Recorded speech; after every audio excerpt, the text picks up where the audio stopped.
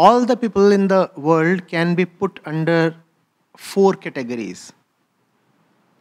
The Guru's disciples, bhakts, those who are indifferent to him, and those who are hostile to him. All these will be benefited by the existence of the Jnani, each in his own way and to various degrees. So what are the 4 categories listed? Disciples, devotees, the indifferent ones, and the hostile ones. And Raman Maharishi says all these 4 categories will be benefited by the existence of the Jnanis, but in different ways and to different degrees. So what's the question? Acharya ji, how is the one who is indifferent to the Guru benefiting from the Guru's existence? How does a Guru's presence help everyone?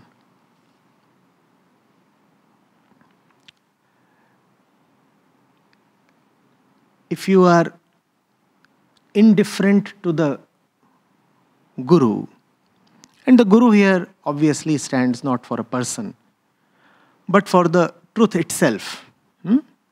Truth having taken a form, formed truth.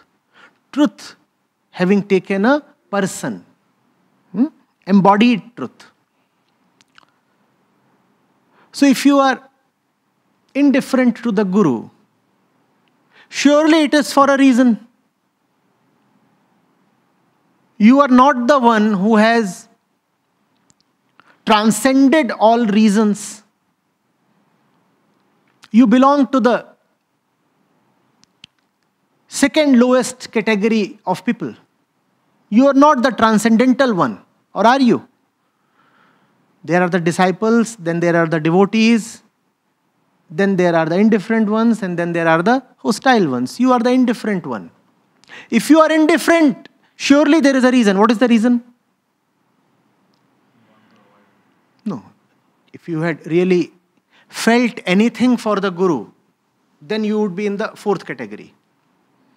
If you were the one who would have really felt the need to avoid the Guru, then you would have been in the 4th category. Avoidance is passive hatred.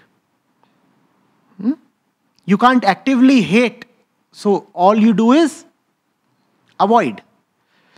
Indifference is different. Indifference means the Guru does not even exist on your radar. You just pass him by. You don't even notice him. Now, why don't you notice him? What is the reason?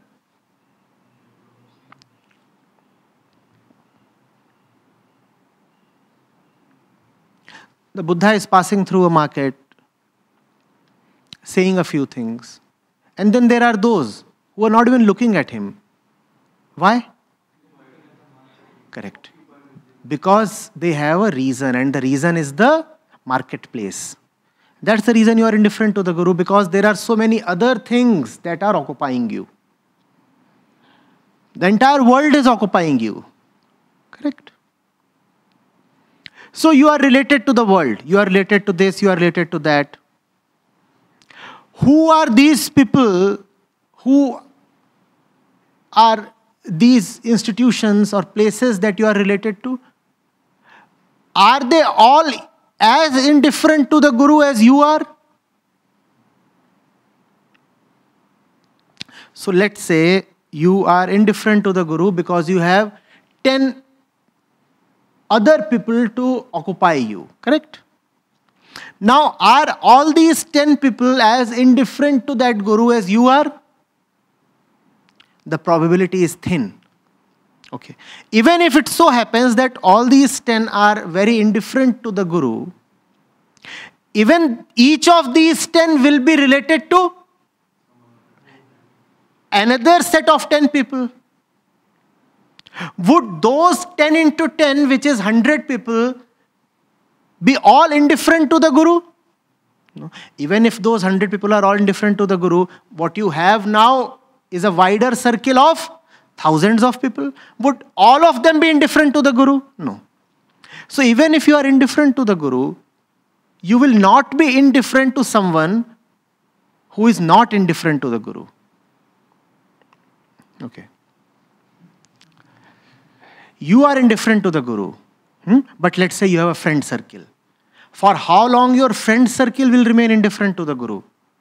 Sooner than later you will find that one of your friends who was your reason to avoid the Guru is now becoming your reason to hate the Guru. Okay, let me give an extreme example. There is this woman you are with. And she is all over you. She's totally occupying your eyes, your mind, your entire body, your entire system. So you have no space for the Guru. You are totally full of this one person, the lady. What if you discover one day that your sweetheart is talking of the Guru? You cannot remain indifferent because the Guru is operating in the same space as the one inhabited by you. Sooner or later, he will catch up with you. For how long can you stay indifferent? From the Guru, waves of influence spread outwards into the entire world. How long can you pretend to not see him, not be impacted by him? The entire ecosystem in which you live will get impacted by the very existence of the Guru. How will you insulate yourself? How will you manage to remain untouched?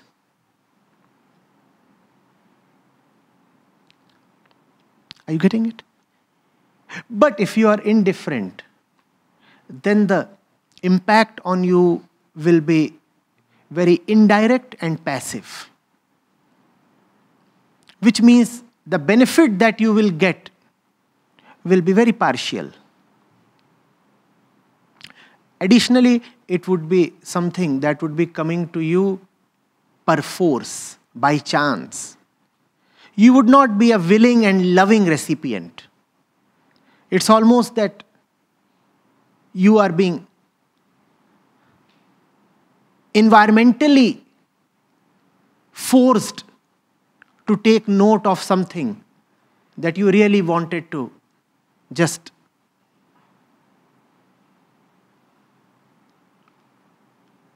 not bother about at all. That's how the indifferent one gets impacted by the presence of the Guru. Something more important needs to be discussed. This hierarchy that you have mentioned here places the hostile one at the bottom of the heap. It says at the highest level are the active disciples who actually spend life and time with the Guru.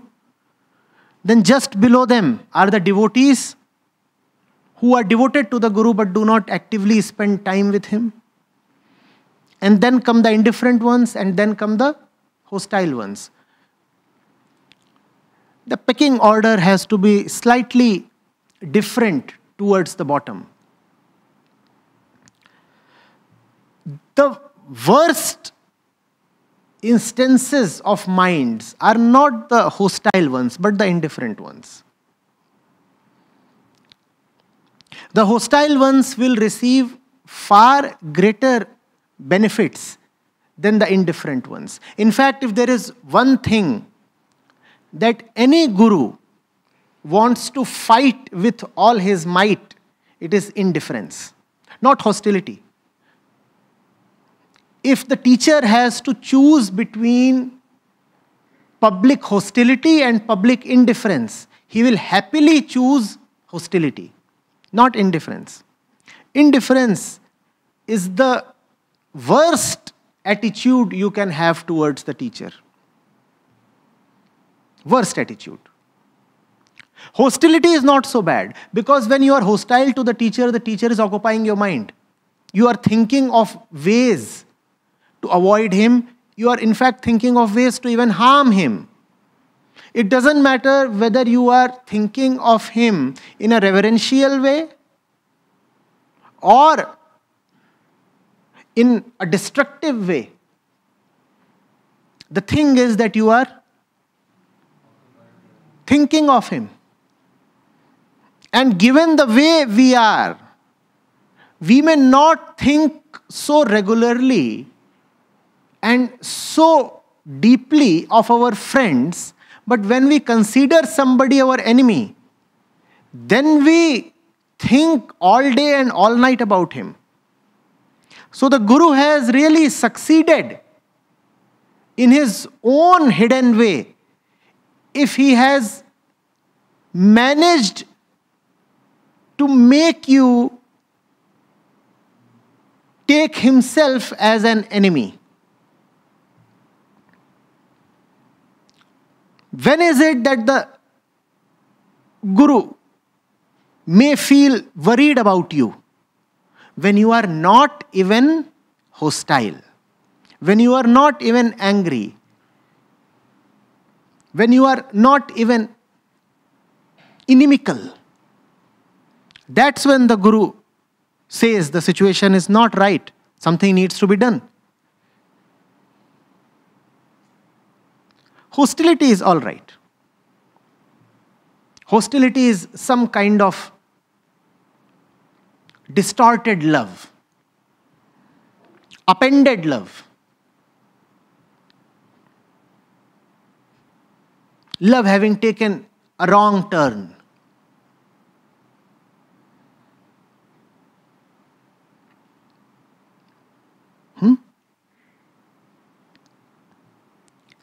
That is why you will find that so many teachers have had so many detractors and enemies.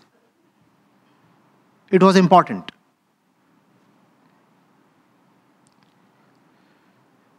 Because there was no other way the teacher could have entered their consciousness. They were not the kinds who could have loved the teacher. That is best if you can love and become a disciple. But they were the ones who were not fit to be disciples. They might not have been fit to be disciples. They might not have been able to love the teacher. But the love from teacher's side, if he is really a teacher, is pretty much unconditional. He says, you might not be able to love me, but I would still exercise my love, but in a different way. Could you love me? I would have enjoyed seeing you as a disciple close to me. Now that you are proving that you cannot love me, then I am glad that you hate me so much. Keep hating me. In hating me, you are at least thinking of me. It doesn't matter how you think of me. If you think of me, it will somehow prove beneficial to you. Hate me. What the teacher cannot stand is indifference. And that is why I said so many of the greatest teachers were compelled to actively have enmity raised against them. It was not really a preferred method. It was a compulsion of the times. The people were such that they could not love. So the teacher said, all right, if you cannot love, at least hate. Let me do a few things that would make you hate me. I'll actively do a few things that will compel you to hate me. And it's not easy. It's not easy. It is not difficult to make you hate me. Anything that is real would offend you. So all I have to do is be real. The moment I am real, I'll invite your wrath. Fine. Hate me. At least there would be something of consequence in your life. Otherwise, your life is all full of trivia and nonsense and all trite affairs. Hitting me, at least you will be able to say that you have some association with somebody worthwhile, even if that association is of hatred.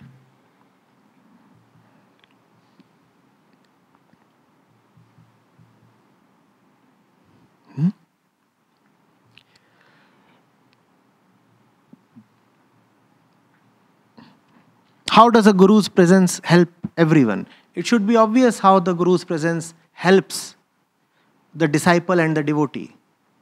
About the other two categories, we have talked in detail. Right?